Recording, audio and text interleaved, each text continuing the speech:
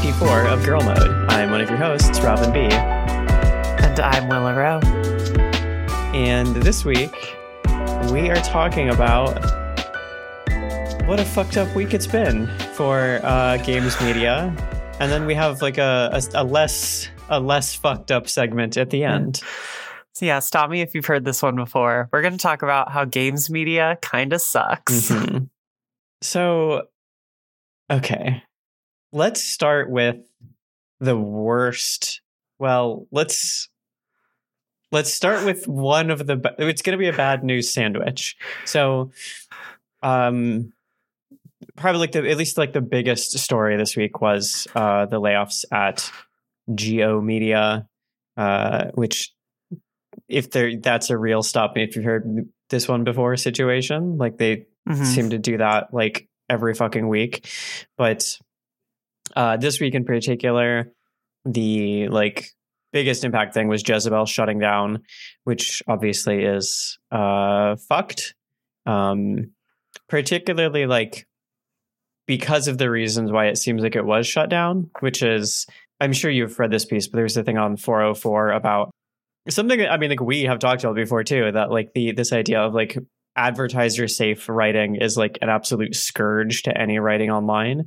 Yeah. There's an entire business basically that's devoted to making sure that the content that you put out on websites has nothing in there that would offend advertisers because they won't put ads on things that have certain words. So for us, this comes up a lot. Just talking about games in general, because a lot of games, it turns out, are about war and death and killing, and those are all words that you can't use, which is why sometimes you will see very strange phrasing and euphemisms and things like that on online writing, but more relevant for Jezebel, they talk about sex a lot, and that's, you can't say sex either because that's dirty. And I think also beyond that, there's it is a site about sex and gender and politics, and those are all things that advertisers don't like. And because this business is ultimately about selling ad space as opposed to doing journalism, that means they don't get to exist anymore, even though the journalism they were doing was good. Yeah, and then of course, the layoffs extended beyond Jezebel at Geo. There were a few layoffs across other outlets. In our realm of people we know, Kotaku had 2 layoffs. It was Ashley Barden and Isaiah Colbert, which is sad because obviously they both do incredible work. I know at IO9, Lynn Kodega got laid off, which it's one of those things where it's nobody deserves to be laid off. Right. But the idea of laying Lynn Kodega off, especially this year after they did some of the best journalism and reporting around D&D and Wizards of the Coast and everything, is it's so absurd. Yeah. It's one of those things where it's it's very clear that layoffs in any industry, especially in the gaming wheelhouse, where we talk about this a lot with developers and developers who get laid off. It's so clearly not about the quality of work you do. It doesn't matter. It has nothing to do with that. And it's not the people in charge who are making the layoffs don't actually give a shit about quality of work, because they lay off the most the clearly incredibly talented people. So yeah, it's absurd. It sucks. Yeah, it sucks. And yeah, there is no clearer sign that it has nothing to do with the quality than who was hit with these layoffs, like you said, Lynn was doing incredible work. Isaiah obviously is an incredible voice, and Ashley too. She's very new to this, and incredible. Her voice is so fucking strong. I guess we should say we kind of know Ashley. She used to work at Inverse. She wasn't a games writer. Not at the time that I was there, though. That's true. That was before your time. Yeah. She started at Kotaku right around the time I started at Inverse. Yeah. So I guess I kind of know, sort of in passing though, Ashley, she was not a games writer at Inverse. Kotaku, as far as I know, was her first games writing gig, and she jumped into it and already was writing some of the best shit out there. And it's very frustrating from you can see that impacting both ends of people's careers, right? People like Lynn have built up this huge portfolio of things of they've been doing incredible work for a long time, and that's not enough to insulate them. And then at the other end, you have someone like Ashley, who is relatively new to the space and already fucking crushing it. And this decision can be something that could like kneecap her career. You know, like I don't think it's going to, because she's incredible, but like I'm sure someone else will pick her up and then eventually lay her off, as they do all of us again in the future. But it's just like it's very easy to see how this system of like constant layoffs like punishes people who've been in it for so long and like devoted themselves to one outlet. And at the same time, it discourages people from sticking around who are newer to the space, because you know your lifespan is a year or two at any given publication. So that's one of the terrible pieces of news for this week. Don't worry, we'll get back to more bad news. Yeah. And then something that happened sort of in the wake of that was, well, not in the wake of that, but something that happened. It was before. It was the first thing in the week that happened. It was the first thing, but I just mean like, I think something that has happened as a result of the media landscape being as fucked as it is there's been like a number of these like independent outlets springing up, you know, the defectors of video games. Dare we say the defectors of video games? Yeah. And this week it was Aftermath. I guess so. It's Gita Jackson, Riley McLeod, Nathan Grayson, and Luke Plunkett. Those are like the four who are officially running it. And then they're like ever-present guest contributor, I guess, is Chris Pearson. So yeah, and this is something that like we saw like, you know, pop up, and obviously, God, this is already, because this is the internet, I'm like already preparing for like our things, anything we say to be taken out of context. I think we have complicated feelings about all of these sites. And to explain it, like, because I don't think we really did. There are a bunch of ex-Kotaku people who were kind of like around during like the heyday of Kotaku, before like there was the massive exodus of people. But they founded Aftermath, which is their new defector of games, essentially. And yeah, there is a lot of complicated feelings about it. And I think the feelings have changed a lot as the week went on, because it changes in response to other news. Mm-hmm.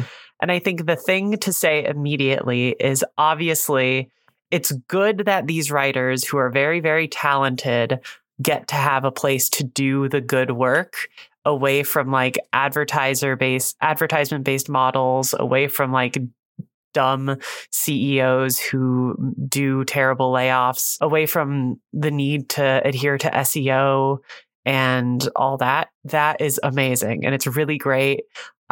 I am reading it. Like, I am enjoying it. I have always, like, Gita has been a person who I've always looked up to and read their work. And so I'm incredibly happy to have a place to read Gita more consistently. But then it brings us, I think, very, like, to talk about the rest of our feelings on it. I think we have to talk about the other bad news that happened. Well, I mean, before that, I mean, I think in that general sense, like you said, like, Gita is fucking foundational to, like, the game journalism scene right now. And like, obviously there's like the others at that site are all wonderful as well. But for me, like, Gita and Riley are the ones who I read the most and whose work I like the most. And so like, this is in no way to say like they obviously deserve to have all of the things you just said, but I think so do the rest of us. And that is the issue around Aftermath, around 404 and Defector and Remap and all of these things, is that those sites can only succeed because the writers built up a name for themselves working for those corporate sites that eventually like chewed them up and spit them out, right? And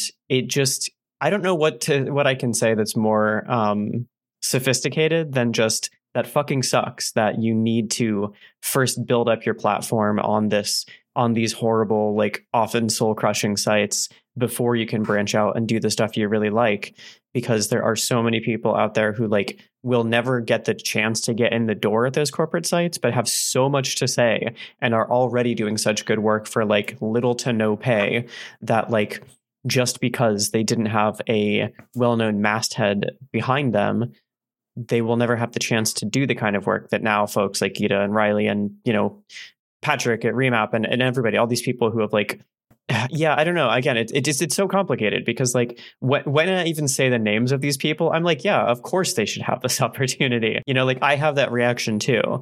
But I think we need to also like keep in mind the ecosystem this is happening in. Like, this can be a good thing, and it can also be indicative of a very sick industry.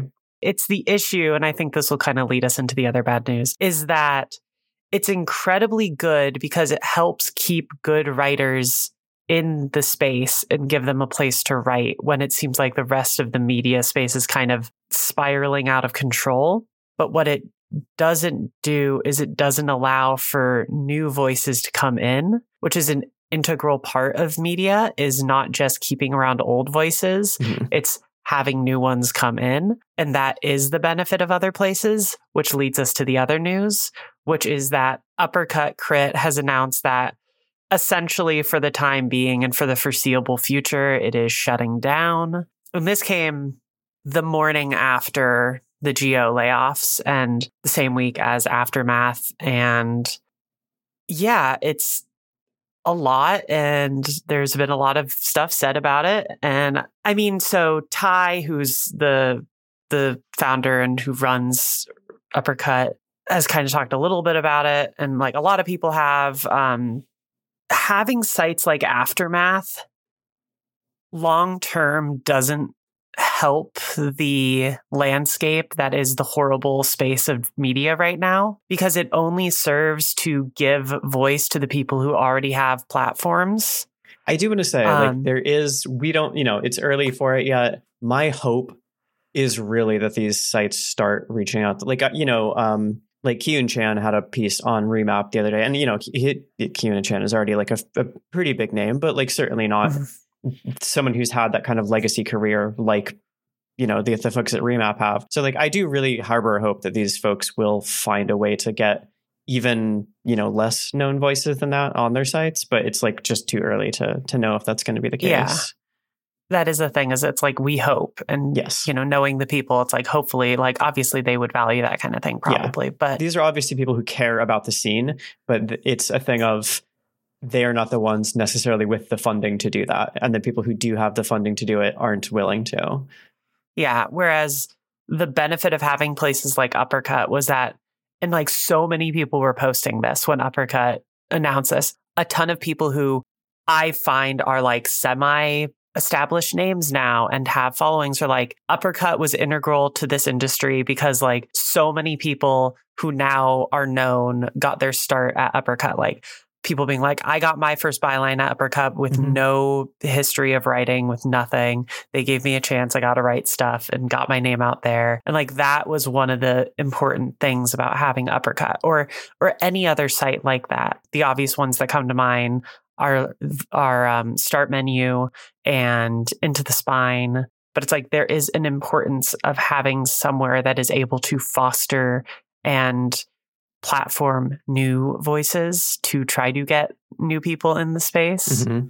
Yeah, that's the thing, is like, even if these, I don't know what we want to call them, but these like sites from kind of established people branching out on their own, I guess we like at this point need to come up with like another category for what that is even. But even if those sites do start like commissioning pieces from lesser known writers, it does seem like it's going to be a less like long-term platform. Like people built followings and built careers on sites like Uppercut. And, there are sites like even in, because I think he mentioned also, I think Deep Hell and No Escape. And No Escape, right. So yeah, there are these sites out there, and like it is like, in some way, it is kind of like incumbent on the people who care about this scene to like do the work to find them. But it is also a shame that like so many people who would be an audience for good criticism and writing like that just don't know to look or don't know where or how to find these things. So it's more, people who are like savvy enough to like find them should put forth the effort. But I think one of the biggest issues is just like discoverability. Like people don't know that there is such, like, that's what always drives me out of my mind when people say like, there's no good games criticism. There's no good. It's just like, shut the fuck up. There is, you just need to look. That drives me up the wall, because there are so many people doing this work.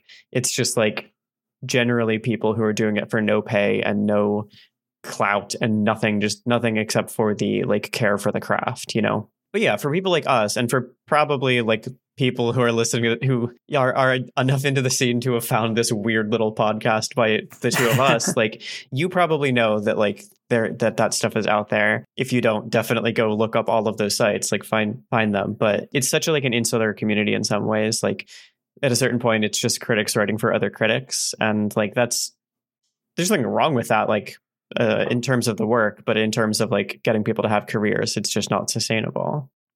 I was just thinking about this actually, due to the state of like, this is like a weird semi-tangent, but I think it's connected in a way. So Helen Shaw, who I've mentioned before, she's a theater critic at New Yorker, whose work I really adore. There was a member of the theater community who was a critic and a professor and like a producer. His name was Robert Brustein, and he passed away. And he was something of a mentor for Helen Shaw. And so she wrote this really gorgeous, basically like obituary, this really long form obituary about him for the New Yorker. It's a really fascinating read because it starts as an obituary for this man that she was like, he helped me learn how to like talk about theater and all this stuff. And it ends up being this meditation on like, this guy, what did he represent for the theater community? And he represented a certain age of theater and thought on theater that like allowed for critical thought and allowed for people to want to like change theater and think that it had this ability like to do something larger in the world. And it ends with her basically saying something along the lines of, you know, nowadays, the only thing that criticism is done for really is to be in an echo chamber between like the handful of other critics. And there's like, it feels like there's nothing that this actually does. It was so strange because like, I know it was about theater and theater criticism, but I could not help being like, oh shit, that's kind of exactly what's happening here. Mm-hmm. And it sucks. I think it's like, it's very obvious to me that I think like the reasons why Uppercut is deciding to stop running right now is so obvious. And I think another thing is that one of its whole things is that it was a place to propel new voices. And it's a question we've all, like everybody who's like in the industry has faced a lot. Why would you help people get into this industry if there's nothing for them? If like they can get to Kotaku and then be laid off, or if, you know, the only way to keep your industry, your like ability to write around is to found your own site, but that relies on having experience and an audience that you can no longer get because nobody is like able to get the time at a single place to get a following. So why would you be this place to help people get into an industry?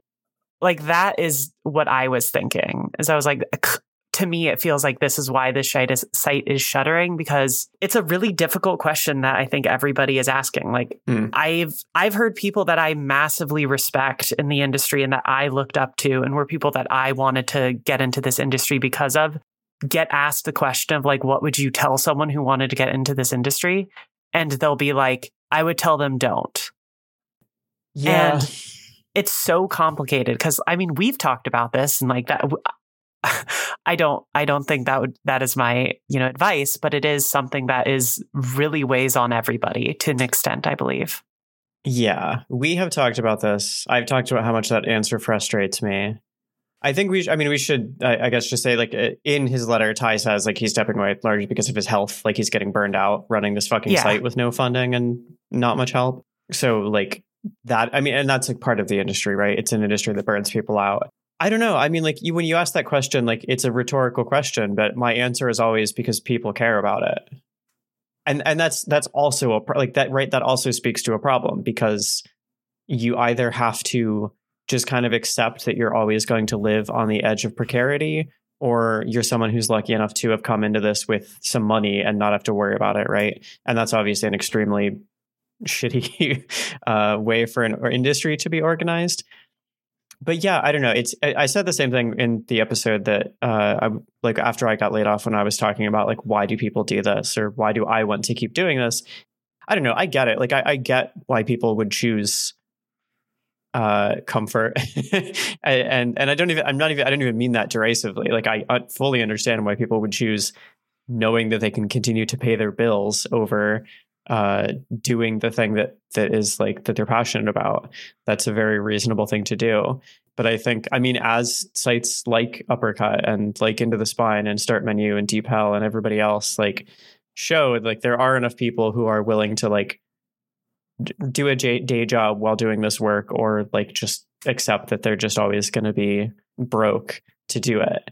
And yeah, I don't know, it's not healthy, but it's where we are. Yeah, I don't know. It's like I wish there was something more hopeful to say, right? Because we respect the people who do this, and we love that this work is being done. I wish that there was some way to make it sustainable is all, you know? Yeah. I think the biggest worry for me is how even with these good things of like places like worker owned sites that are away from advertisement being founded, like Remap and, 404 and Aftermath, it's all really great. And Unwinnable, I really want to mention Unwinnable also, which is a really, really great like digital magazine is what I would call it. I keep forgetting to mention Unwinnable in this list. I've been subscribed to Unwinnable for like 6 years. Like I don't know why it keeps slipping my mind, but yeah, that's also another great outlet.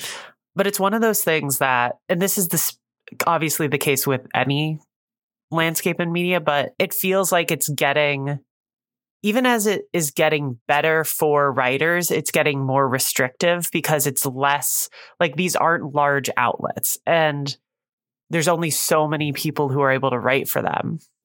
And it is that fear of like, just like, how in this landscape do we make it so that new writers are able to get their voices in them? Mm-hmm. And obviously that's going to be on the people who found these new sites. If that is what they're going to decide they want to do, is like help get new voices out there. Yeah. But that is it. We will wait and see. Yeah. Also, if anyone wants to donate like $1 million to Girl Mode, we will start our own website and pay people to write for us. Yeah. I'll be an editor. It'll be great. I'll be so fun to work with. I promise. You'll finally fulfill your dream of crushing writers beneath your boot. I am really fun and chill to work with. No comment. Do we want to, I guess, move on? Yeah, I mean, before it became apparent that this was going to be the sort of theme of the news for the week, we had our other much sillier. Also, I could see us getting mad while we do this segment too, but our much lighter segment was going to be. So we're recording this on Sunday the 12th. Monday the 13th, the Game Awards is releasing its official nominations. For anyone who's unaware, I guess we should say Inverse is a member of the voting jury. So we had some input in the official nominations. I guess if anyone's unaware, the way that these nominations work, it's not like the Game Awards as an entity choosing them. A ballot is sent out to, I don't know, a couple dozen outlets across the world. I don't know how exactly many there are. You can look up. They have all the voting outlets on their site. They're all listed online. But they send basically everyone who's on the jury, they just say, here are all the categories. Give us your outlet's 5 nominations.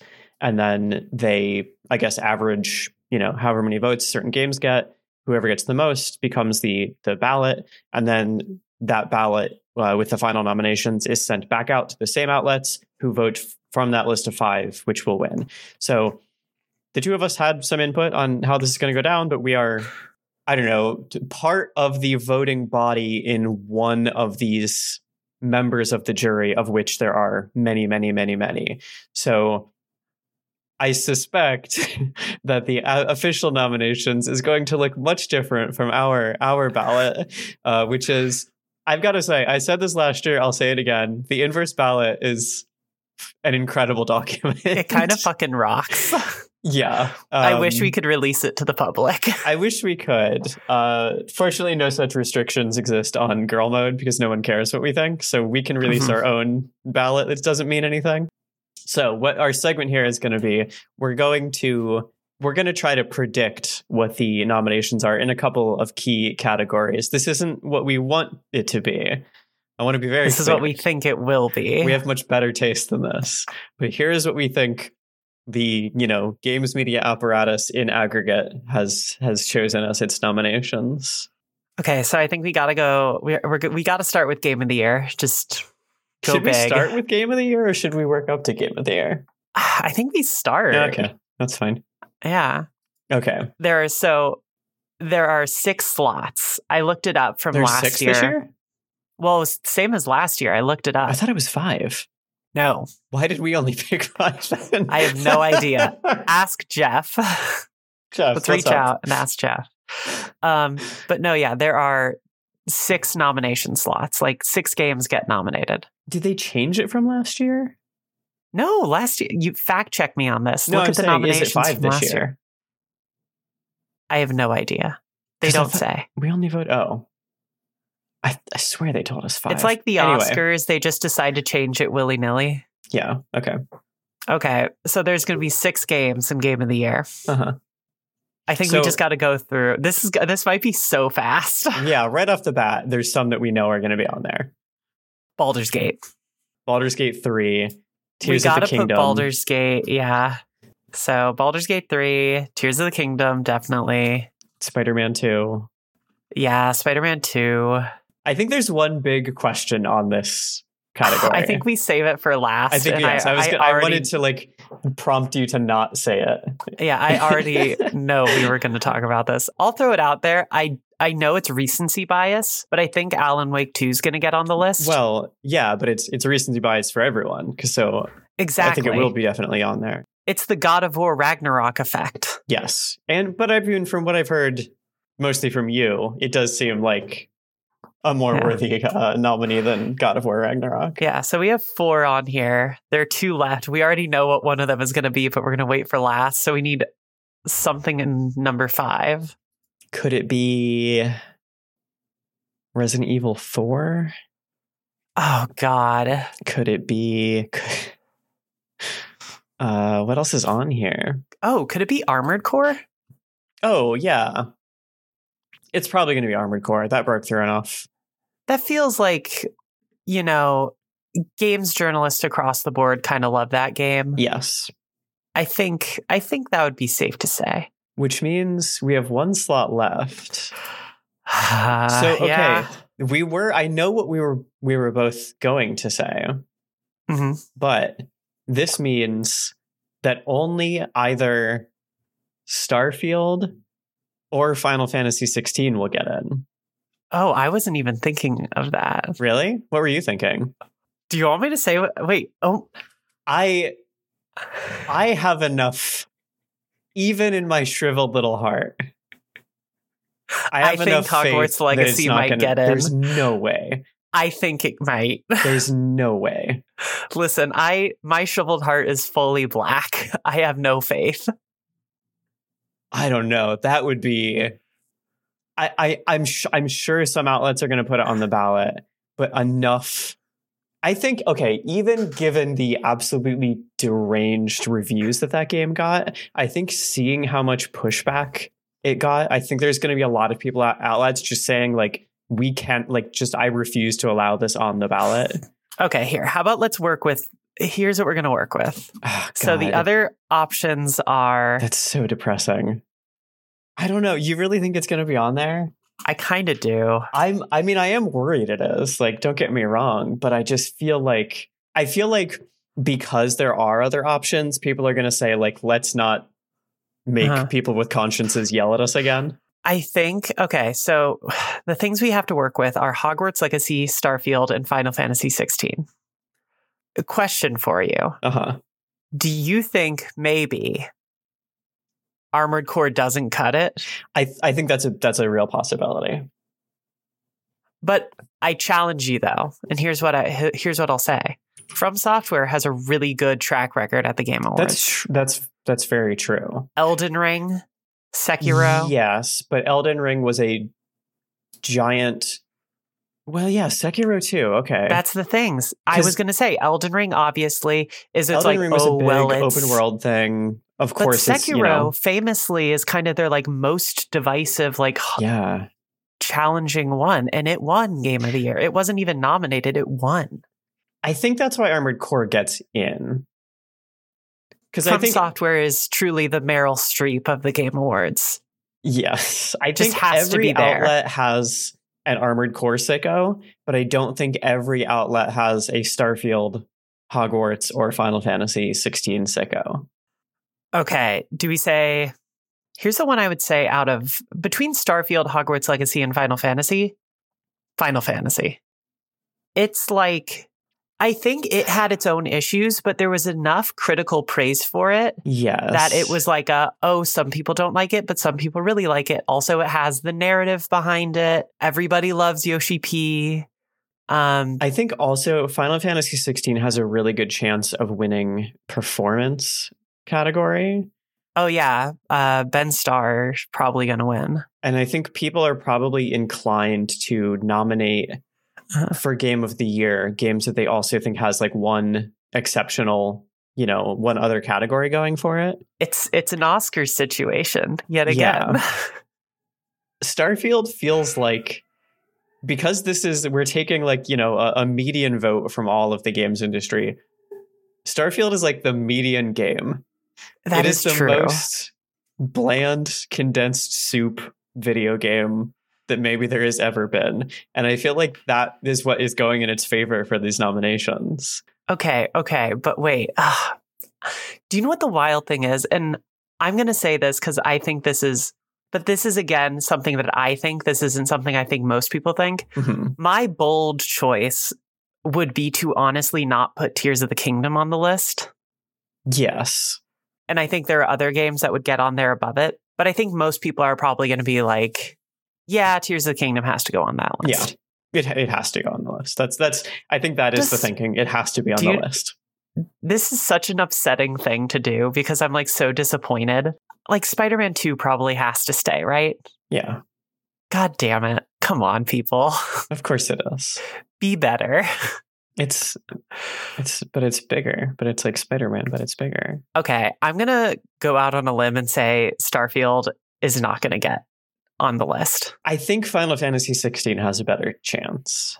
I also do. I think how does that look to you?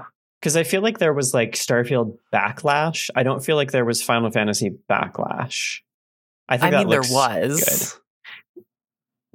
I think to a much smaller extent, though. The thing is that it was a different kind of backlash because it was a critical backlash of people being like, oh, there's some issues with the narrative. And right. I think, of course. Whereas which is something that most people don't care about. Don't give a shit about, which is why Hogwarts Legacy would make it. Uh-huh. But whereas with Starfield, it was like, this game kind of is just janky as all hell. Right. Being somewhat of an apology for slavery is less disqualifying than being boring in the Game Awards' eyes.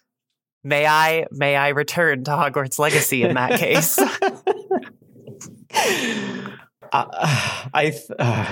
I just can't. I need to live in a world where it doesn't happen, at least until tomorrow. Okay.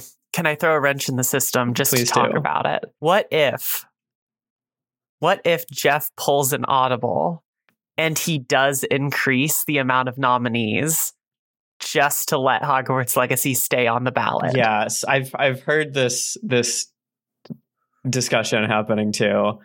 I think that's when our you and Zoe's beginning of the year predictions finally pay off and Jeff Keighley gets canceled. Here's the thing. I don't think that would get Jeff Keighley canceled. No, I think not. Part of me wonders if it's not on the list, if Jeff is going to be called too woke.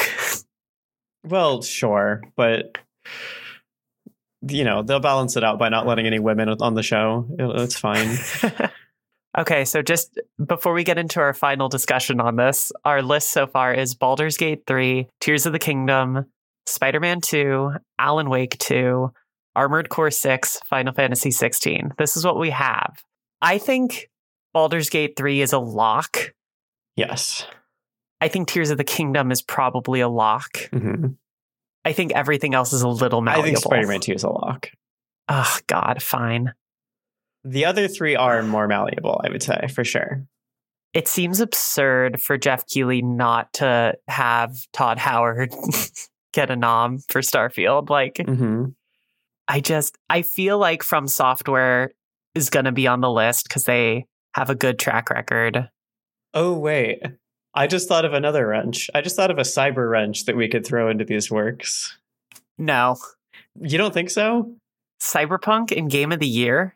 People are falling over themselves to rehabilitate that game's image. Here's what I think is going to happen. In Witcher 3 fashion, I think that Cyberpunk might win a different category. Like, what did Blood and Wine win? Blood and Wine won Best RPG in 2017. Oh, it was Best RPG. It was the John. Yeah, okay. That makes more sense. Okay. I retract that. Which also just made me... I was also using the Witcher precedent, but I forgot that it was the Best RPG. It wasn't nominated as Best Game? No. Okay. This is completely unrelated, but I have to look up something now. Okay, cool. Wait, what year was this? It was 2016. Okay. Because I was about to say 2017 is when Nier Automata came out. If Blood and Wine beat Nier Automata, I would shoot myself. Yeah, I don't think Cyberpunk's getting on this list. No, if Hogwarts Legacy isn't. I think Cyberpunk isn't. It's DLC. There have been too many like full-on games this year that were beloved. That's true. I don't know. What do you think about this list? Okay. Man. Like, obviously, there's some with like kind of squishy positions, but that's going to be the case of any other game. Would Alan Wake 2 maybe get cut for Starfield? That seems wild. It does seem wild, but like... Because we also have to consider, like, Alan Wake is a very well-received game, better received than Starfield. And it's also...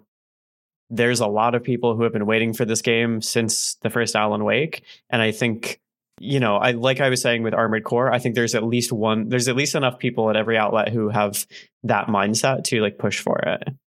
Okay. I think we stick with what we have.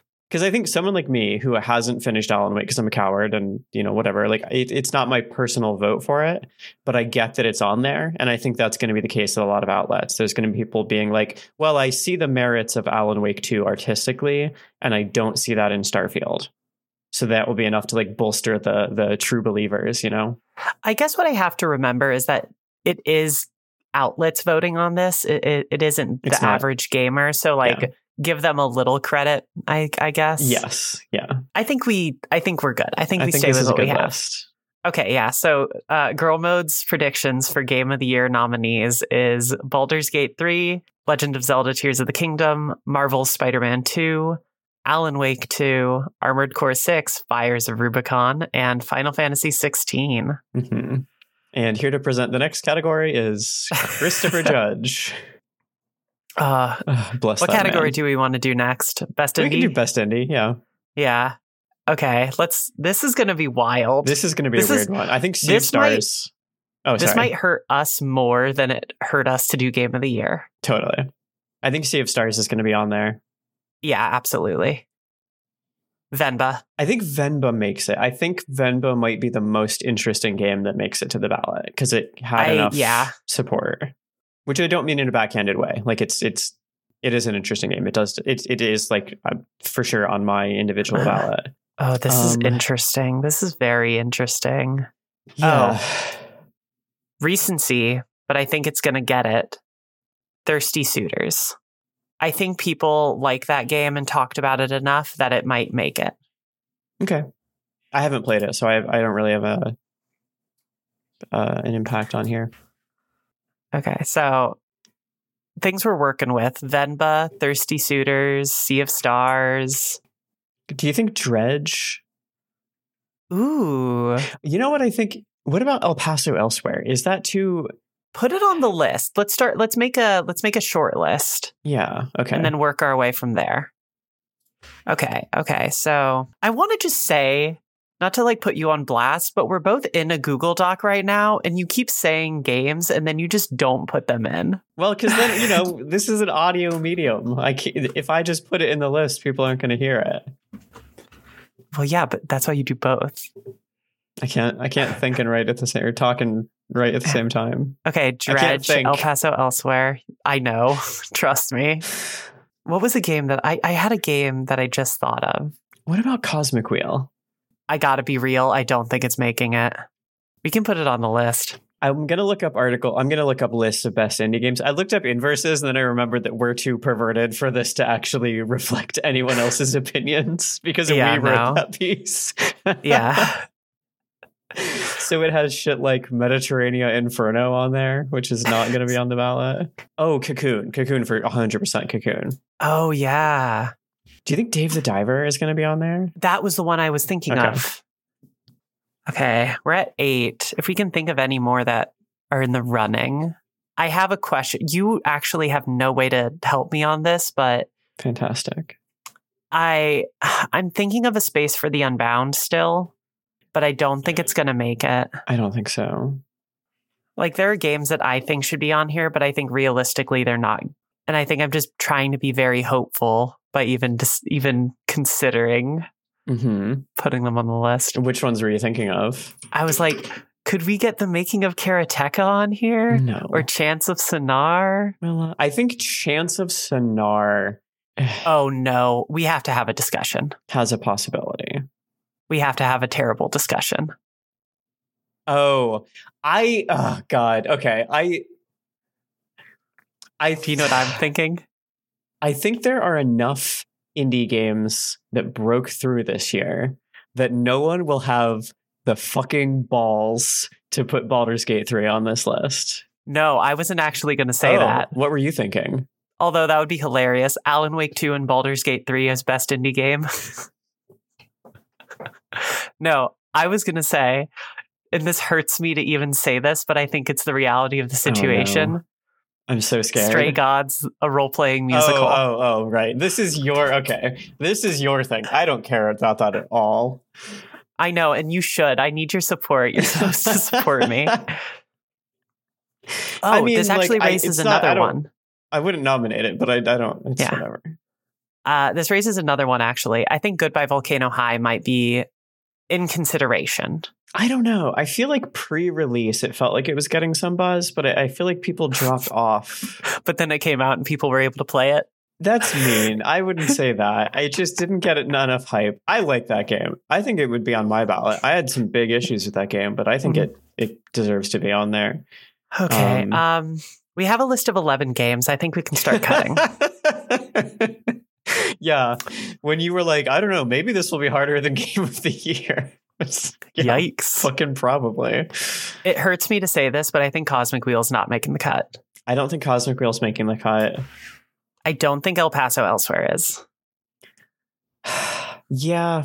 I've seen it's definitely gotten more coverage than most indies. Do you want to wait and like not cut it quite yet? Well, I think what I'm saying is saying that it got 1% of the attention of a AAA game as opposed to 0%, which is most indie games, which doesn't really. And I think like Strange Scaffold is like respected enough, and like Slavier Nelson, of course, like he's like a very well respected figure and has given a lot of like good interviews, which kind of makes even journalists who don't really love like Strange Scaffold stuff like aware of him. And like, I don't know. Let's leave it for now. I think there are probably enough like big name indie games that it's probably going to get cut. Okay. I think Chance of Sonar gets cut before that, though. I think they both get cut. I think they both get cut, but I think honestly, I think probably Thirsty Suitors gets cut too. Do you want to know what I was going to say? I wonder if Venba gets cut. I don't know. I think to be as like cynical as possible, I think Venba represents sort of maybe the idea that some people who only like AAA games, like what they think of an indie game as. So in some ways it becomes like the example of an indie game. Fair. Thirsty Suitors might be just a little too weird for people also. Yes, exactly. Venba is more digestible. And I think there's like, it also has that groundswell thing of like the people who've played it are like, oh no, this game actually rules. But it also represents those other things to people who don't care about indies. Yeah. Whereas okay. I think, Thirsty Suitors, by virtue of being weird, isn't able to go like, oh, it's tugging my heartstring, because it's a game about like a family. Okay, so currently we have 7, and they are Venba, Sea of Stars, Dredge, Cocoon, Dave the Diver, Stray Gods, Goodbye Volcano High. I think Volcano High gets cut from this list. Yeah? Yeah, I do. Now let me say something. Okay. And I know this is going to hurt you. What if Cocoon gets cut? I don't know. It's made, I mean, like, it has the developers behind like Inside and Limbo in it, which already gives it like a profile. It's a very polished game, which a lot of the like indies aren't, and I think that gives it some appeal for other like, you know, AAA focused critics. It's a very different game. It's a puzzle game, which is not represented otherwise on this list, and I think that's going to make people want to vote for it. I don't know. I feel like Cocoon makes it on, to be honest. Do you think Dave the Diver broke out enough? I think so. I think so too. I think it was also helped by the fact that it came out on PC first and then only more recently came out on consoles. So it kind of got like this second wave of people looking at it. Yeah. Okay, then I think it's between Stray Gods and Goodbye Volcano High. And I think an argument could be made either way. Well, okay, wait. Here's the thing, though. Okay. Do we think people are going to care enough about what the category means to point out the fact that Dave the Diver is made by Nexon? No. We don't. There's no part of you that thinks that. Not really. I don't really either. But I think that is one thing that could keep it from getting on this list. Okay, what do you want to do? Do you want to cut it? I don't know. I don't really know if that matters enough to people. What was the list last year? Wasn't Stray Stray was technically developed independently. It was just heavily pushed by Sony. Last year was Cult of the Lamb, Neon White. See, some of these categories only had 5. Was it only Game of the Year had 6 though? Yeah, only Game of the Year had 6. Oh no, do we have to cut 2 games off this? Last year was Indie was Cult of the Lamb, Neon White, Sifu, Stray, and Tunic. Which I guess are all technically indie devs. Yeah. You know, they were published by like bigger publishers, but none of them were, you know, developed by a subsidiary of Nexon. Okay. Then do we cut Dave the Diver just on definition? I think it's category fraud if it stays in. I think we cut Dave the Diver, and I think Goodbye Volcano High. I think we cut it. I don't think Goodbye Volcano High and Stray Gods are going to make the list, and I think of those two, it's going to be Stray Gods. Do you? Because I would argue that Goodbye Volcano High had more attention going into its release. Ooh, I don't think so. Really? Okay. And I think the fact that there's like a BioWare alum going into it, I think the cast gives it a lot of you like, know people, those Critical Role fans. I They're everywhere. I know. They can't be stopped or reasoned with. Okay, let's cut Goodbye Volcano High. Okay, so we have 5. Sorry, Fang, I love you. Your band is very good. Our predictions for the nominees for Best Independent Game are Venba, Sea of Stars, Dredge, Cocoon, and Stray Gods. I think this is a pretty solid list. I think we're basically the Nostradamus of video games. Really? What would you have on there? What would you change? Oh, sorry. Solid as in good prediction. Oh, yes. Yes, definitely solid as in good prediction. I was going to say solid games. I'm actually offended that you would think that this would be my list. You have Cocoon blindness. You see Cocoon and you're like, it's fine. It makes up for everything. Yeah, but I also have Mediterranean Inferno sickness. Yeah. Do we want to do our list for these, or do we want to do that another time? This is kind of fun. I want to keep doing predictions, and we can do our lists another time. Should we do best performance, or should we do... This is fun. Let's keep going. Okay. We don't have to do all of these, but let's just, Okay. Let's do best performance, because I think we could like predict it and not be so upset also. That's true. We can cool off before we... Yeah. Okay. I have less to say about this, to be honest. I think this is something that you're more into. Okay, yeah. Here we go. You ready? I think this might be, and stop me if you heard this one, a lot like the Oscars. Yes. And I think this is going to be a situation where there are going to be like a couple games that take up all the nominations. Uh-huh. I was going to say, what if they just nominate the cast of Stray Gods? Listen, I really hope that this is not a possibility that anybody from Stray Gods gets nominated. Listen, come on. If somebody from happen. Stray Gods gets nominated for best performance, you know it's gonna I will happen. quit. No, you won't. Out of like just frustration. I will quit. I'll quit girl mode. I'll quit inverse. Damn. Well, sorry to your cats who are going to be on the fucking street because it's going to happen. God, I will. Listen, I'm so sorry. I cannot. I know I'm really mean about this, but that game was so bad. I didn't need to wind you up like this again. That game was so bad. Just watch any of it. It's so terrible. Nobody knows how to sing in it. Okay. Also, except they should separate Anthony Rapp. Except Anthony Rapp. Hell yeah. They should separate this category into best lead and best supporting, first off. I don't know. They really should. I think they should because here's the thing. Let's go through it. Ben Starr is going to be nominated because he's going to win. Yeah. I think Ralph Ineson is going to be nominated. People Sid? love Clive. Or Sid. Yeah, people love Sid. Yeah. And I don't know. Or, well, no, God of War Ragnarok, they had multiple nominations. Yeah. So I think it's fine. This is the real issue, though, is Baldur's Gate 3. Yes, exactly. Who's going to get nominated from Baldur's Gate 3? And I think we can give it to maybe a couple people, or is it just all going to go to Asterion? Because I think Asterion is the popular favorite. Yes, absolutely. And legitimately, I think if somebody's going to threaten Ben Starr for the win, it would be whatever his name is. I should look it up. Totally.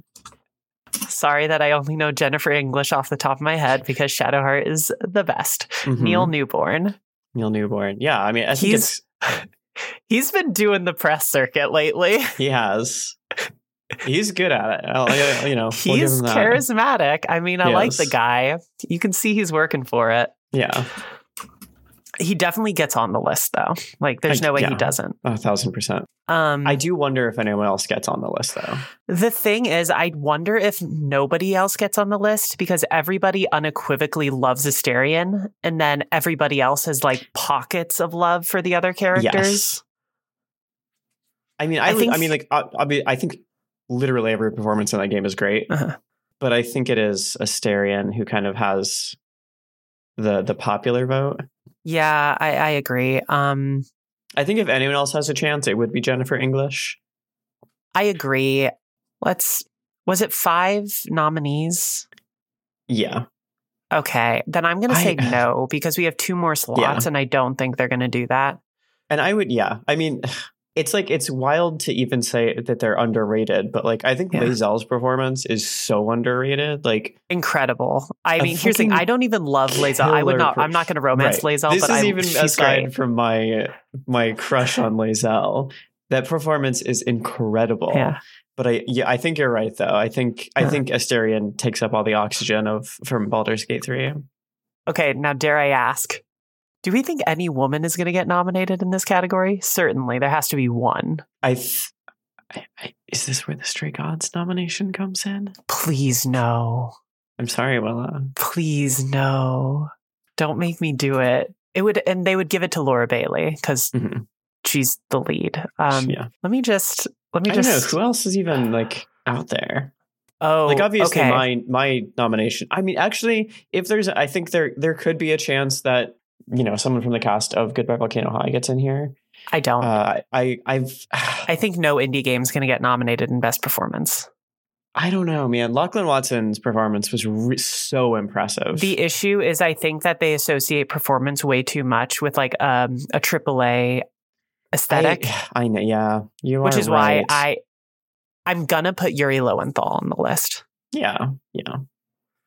I think he gets it for Peter, especially as this game's arc is kind of like, So I think Yuri Lowenthal gets on the list. Oh God, I had somebody in mind. Oh, I'm trying to look at our Game of the Year nominations. Do we think that Alan Wake gets it? Oh, interesting. I hadn't even thought about that. That's a good one. Do you know why I think there's an argument to do? And I think that, I don't know if they would do this, but I think there's an argument to do it. You nominate Alan Wake and you say, like, the voice and the performance, and they both get a nomination, like as a joint nom. Yeah. And I think that's just weird enough. That's actually that's a really smart pick. The only other one I would argue for, but I think it's a little too weird even for the Game Awards, is I would say Handler Walter. Too weird. How long before nomination? When did Alan Wake come out? October. End of October. So that's like 5 days before nominations were due. I wonder if enough people other than reviewers had played enough of the game to see that performance, like what it becomes. Then who else would you nominate, though? I don't know. I mean, I think that's a really smart pick. I don't know that I necessarily have one that I think is the strongest. So I'm gonna put What about the Wonder Flower from Super Mario Brothers Wonder? Shut up. Shut the fuck up. Here is where we could see Phantom Mario? Liberty. Are you going to say Idris Elba? Yeah. Ooh, people are gonna. I've heard it's legitimately good, and people are gonna want to, love putting a celebrity on there. And it had a longer runway than Alan Wake. Mm-hmm. Do you think enough people played it? More than Alan Wake 2? I think even if they didn't, they at least recognize the performance. Oh, that's true. I'm going to make the argument. I'm going to go out on the limb and make the argument that Alan Wake gets it. Okay.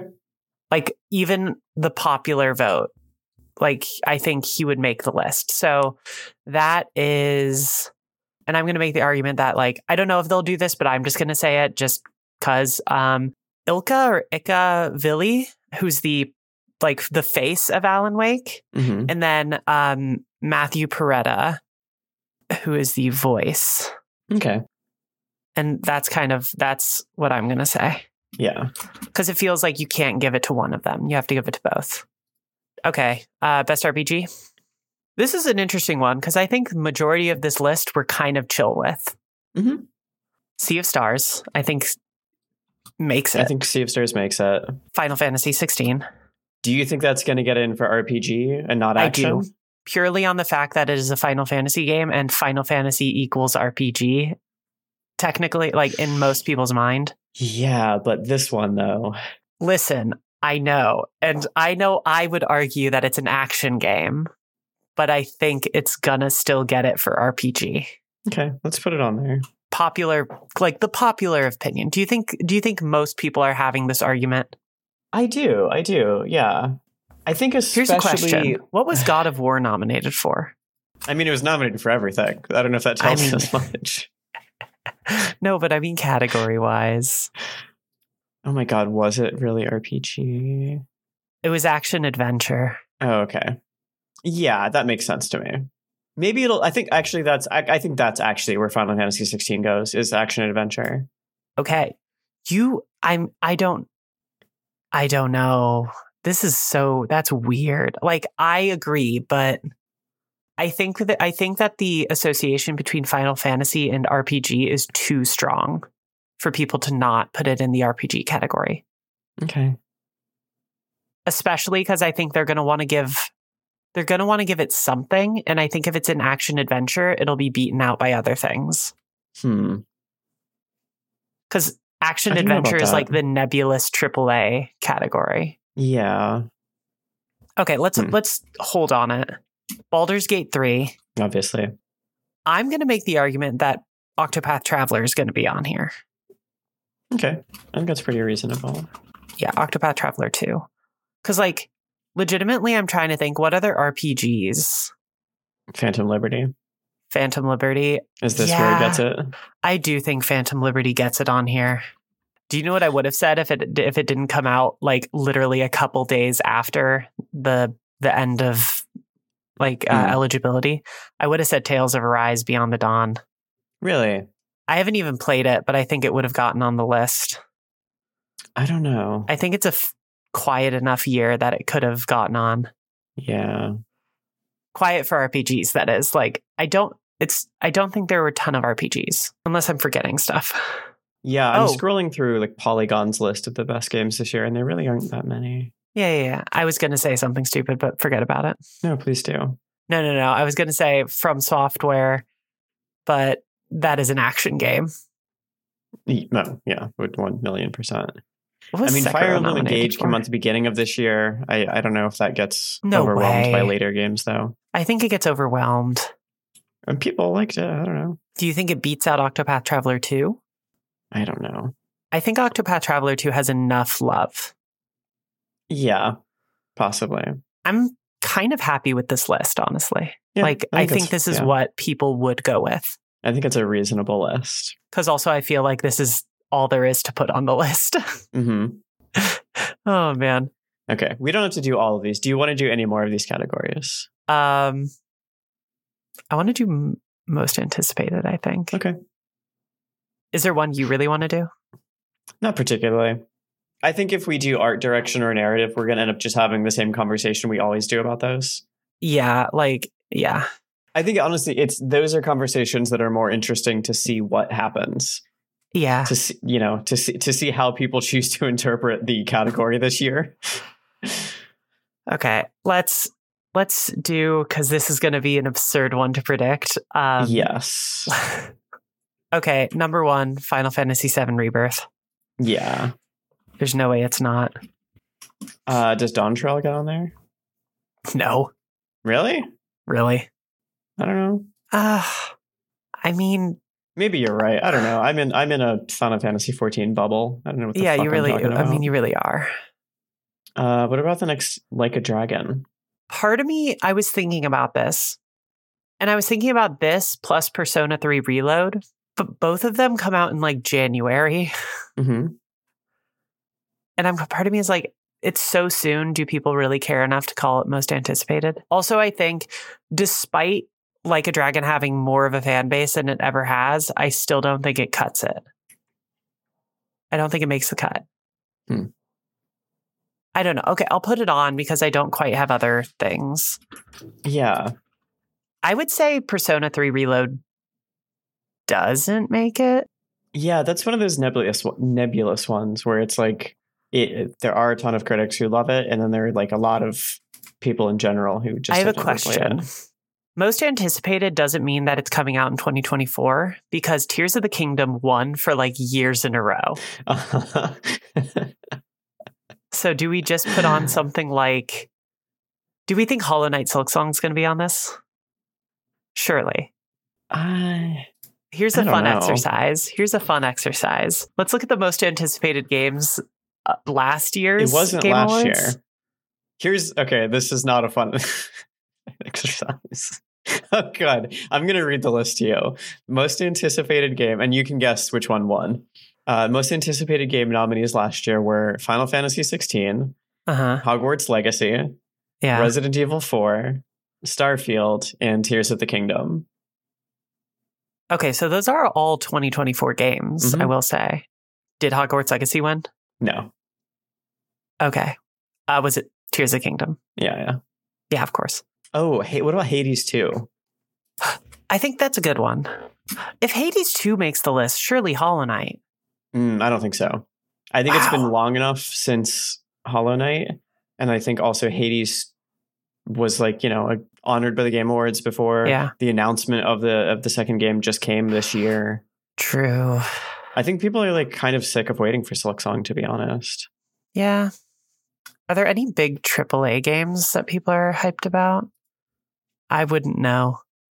No, I'm like literally looking at a list of upcoming games, and do we want to put...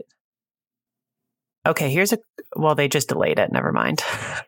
I was going to say Destiny 2, The Final Shape, but I think they just delayed it. What about the Star Wars game? If I say yes, are you going to be mean to me again? Star Wars Outlaws? No. I'll put it on the list. I've moved past that. Sure you have. I'll put it on the list. Yeah, I think it makes sense. Man, next year's looking rough. Yeah, it's weird how that happens when you keep fucking firing everybody. I don't know what could be going on in the industry to do this. What about Hellblade 2? I mean, that's a weird one. Yeah, it feels like, I don't know. Sure, why not? There's like nothing else. Fuck it. Let's call it. What about Princess Peach Showtime? I mean, that would be on our list. Yeah. What about Sucker for Love, Date to Die For? Jeff's so excited. It's on my list. Oh, man. Yeah, I mean, I think Final Fantasy VII Rebirth. Let's keep Like a Dragon Infinite Wealth on. Oh, Foam Stars. Shut the fuck up. We need to end this. The foamies are going to come out for this one. I know. We need to end. You're just getting to the point where you're just making jokes endlessly. Yeah, we can't have a podcast where we make jokes. Who would ever listen to that? I am getting sick of this though, so we can end after this one. Yeah. So most anticipated. I think the list we have is fine. Yeah, I think it's great. I think we're perfect in every way. God. Final Fantasy VII Rebirth, Like a Dragon Infinite Wealth, Hades 2, Star Wars Outlaws, Hellblade 2. Great. We did it. This is going to be really interesting. It's going to be so fun. I can't wait. We're going to have to... we're like so wrong. That would be extremely funny to me if and then we would know for 2 days how much we fucked up and we would still have to put out the episode. Yeah. If on Wednesday we say, oh no, it turns out there was like our audio got super corrupted. Oh no, something happened. Oh, but yeah. Besides being sad about the state of media and also liking to shit on Jeff's Game Awards, like always, what else have you been up to? I'm gonna have a couple of non-gaming things. The big thing I've been doing this week is looking at and thinking about the kittens I just adopted, who I love with my whole heart, even though they are afraid of me still. Yeah, that's been most of my week. I do want to say last night, I went to see, like a long time ago on the show, I shouted out my friend's band, the Draculas, when their album came out. And I went to see them last night. It was their first show in Pittsburgh, which was very fun. Obviously, my friend who's in the band is from Pittsburgh, now lives in Jersey City. So they're local to Jersey City, and they came back to play a show, which was really lovely to be able to see her like fucking crushing it. Someone I've known for like years, like doing this incredible thing. It's also when my voice sounds even more shitty than usual because I was shouting a lot and I'm very fragile. And so that's just what happened. So yeah, the Draculas played with a couple of local bands, Century 3 and Sweat, who were both really good. I'd recommend looking them up, and definitely look up the Draculas. And if you're near Jersey City, see if they're playing a show near you because they put on a fucking really good show. And then for the gaming thing that I've been doing, I've been playing Cobalt Core, which I'm so excited for. It's great. I was right. Once again, this game fucking rules. I've talked about it enough. I'm not going to go into detail, but it's like it's a card turn-based spaceship battler with very cute art and good writing and a fucking sick as hell soundtrack. There's one boss theme in particular that is like, it just goes so fucking hard. I love the soundtrack. I've like been listening to it as I just kind of go about my day. But yeah, super fun as hell game, made by Rocket Rat Games, the creator of Sunshine Heavy Industries, which I also love. So just want to, for the millionth time, recommend you play both of those games because they fucking rule. Yeah, but how about you? What have you been up to this week? Yeah, so I'm going to shout out a game because it seems to be getting to the quieter time of the year, at the end of the year, where like not a lot of major games are coming out. So I've pretty much reviewed like most of the games I'm going to review this year. We've done nominations for the Game Awards, so I've kind of slowed down my like frantic playing a bunch of games. So I kind of have more free time to just play any game I kind of want, which naturally led me to playing Fire Emblem Three Houses. Seeing your girlfriend. Seeing the most perfect woman in the world who has never done anything wrong and certainly not war crimes. Edelgard. Fire Emblem Three Houses is still as good as ever. I love it. I'm in an early stage of the game. I just chilling, being a professor who is flirting with her student. But it's such a good game. It's so comforting. I don't know. It's that weird thing where it's like being somebody who plays games for their job. I need to find the games that I like can chill out with. And coming back to Fire Emblem Three Houses has been so amazing. And honestly, Edelgard is one of the best characters ever. I legitimately think her arc is fucking fantastic. You all owe it to yourselves to play Fire Emblem Three Houses and see the beauty that is Edelgard. But yeah, so I've just been playing it and vibing and fishing and having tea with Edelgard. It's like, what else could I want in life? Truly. Literally nothing. But yeah, so that's really what I've been up to. Cool. Yeah. But I think that is going to be it for this episode of Girl Mode. You can listen to us anywhere you listen to podcasts, and you can find us on social in many places. We'll put it in the link in the show notes. You can also send us questions. We had a really fun time doing questions for our 1-year anniversary. And if you want to keep sending us questions, you can at girlmodepod@gmail.com. My mom actually called me the day after we recorded our 1-year episode. She called me and she was frantically like, "Did you record your 1-year episode?" And I was like, "Yeah." It's amazing. And she was like, "I forgot to send questions." And I didn't say this to you then, Mom, and I'm sorry. But like, we were saying you could send us questions for like 2 months. Yeah, what took you so long? Time management. Did you get her questions? Did she ask you her questions on the phone? You should. Why not? We can put those in the pile for later. She can email them. She can email them to us. Mom, send us an email, please. You don't get to the front of the line just because you're Willa's mom. Yeah, I'm kind of desperate to know what she would ask. Yeah, me too. Yeah. The best part, you want to know the other best part about this story? What? So we were on the phone and my brother was visiting home. So he was also there on the phone. And my mom was like, "I forgot to send in questions for the 1-year episode." And then my brother goes, "1-year episode of what? What podcast?" And then my mom was like, "Willa's podcast." And my brother was like, "You have a podcast?" Which I actually love. Like, I'm not saying this because I'm like, how dare he? I'm just like, good. I want nobody to know. Fantastic. So yeah, send us questions, especially if you're Willa's mom, but even if you're not. Yeah. Besides that, I am on socials at the Willa Row. Yeah, and I am at Robin Bombas.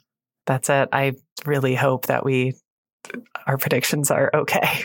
That's it. Vote for us for best podcast at the Game Awards. Vote for us for best art direction, actually. Definitely not. Best narrative?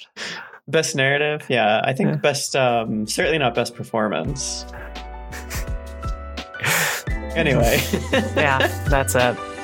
Oh, best esports team, of course. Nobody in the Overwatch League is going to be on that list. Brutal. Okay. Sorry, Overwatch League. Yeah, sorry. You deserve better.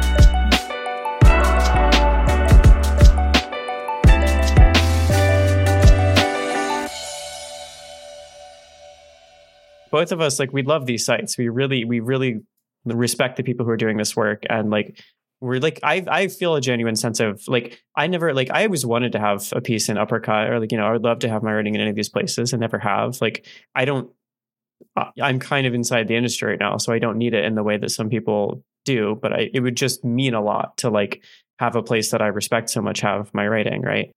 I fully forget where that thought was going. Fuck me. What was I saying? You were saying how you would love to have your work in some of these places. Why did I say that? There was something I said before that. Motherfucker. All right, whatever. I'll just clip this out. You're gonna be editing this episode and you're gonna hear what you said and you're gonna realize what it was, and you're gonna cut yourself in. You're gonna re-record and be like, "This is what I was gonna say." Yeah.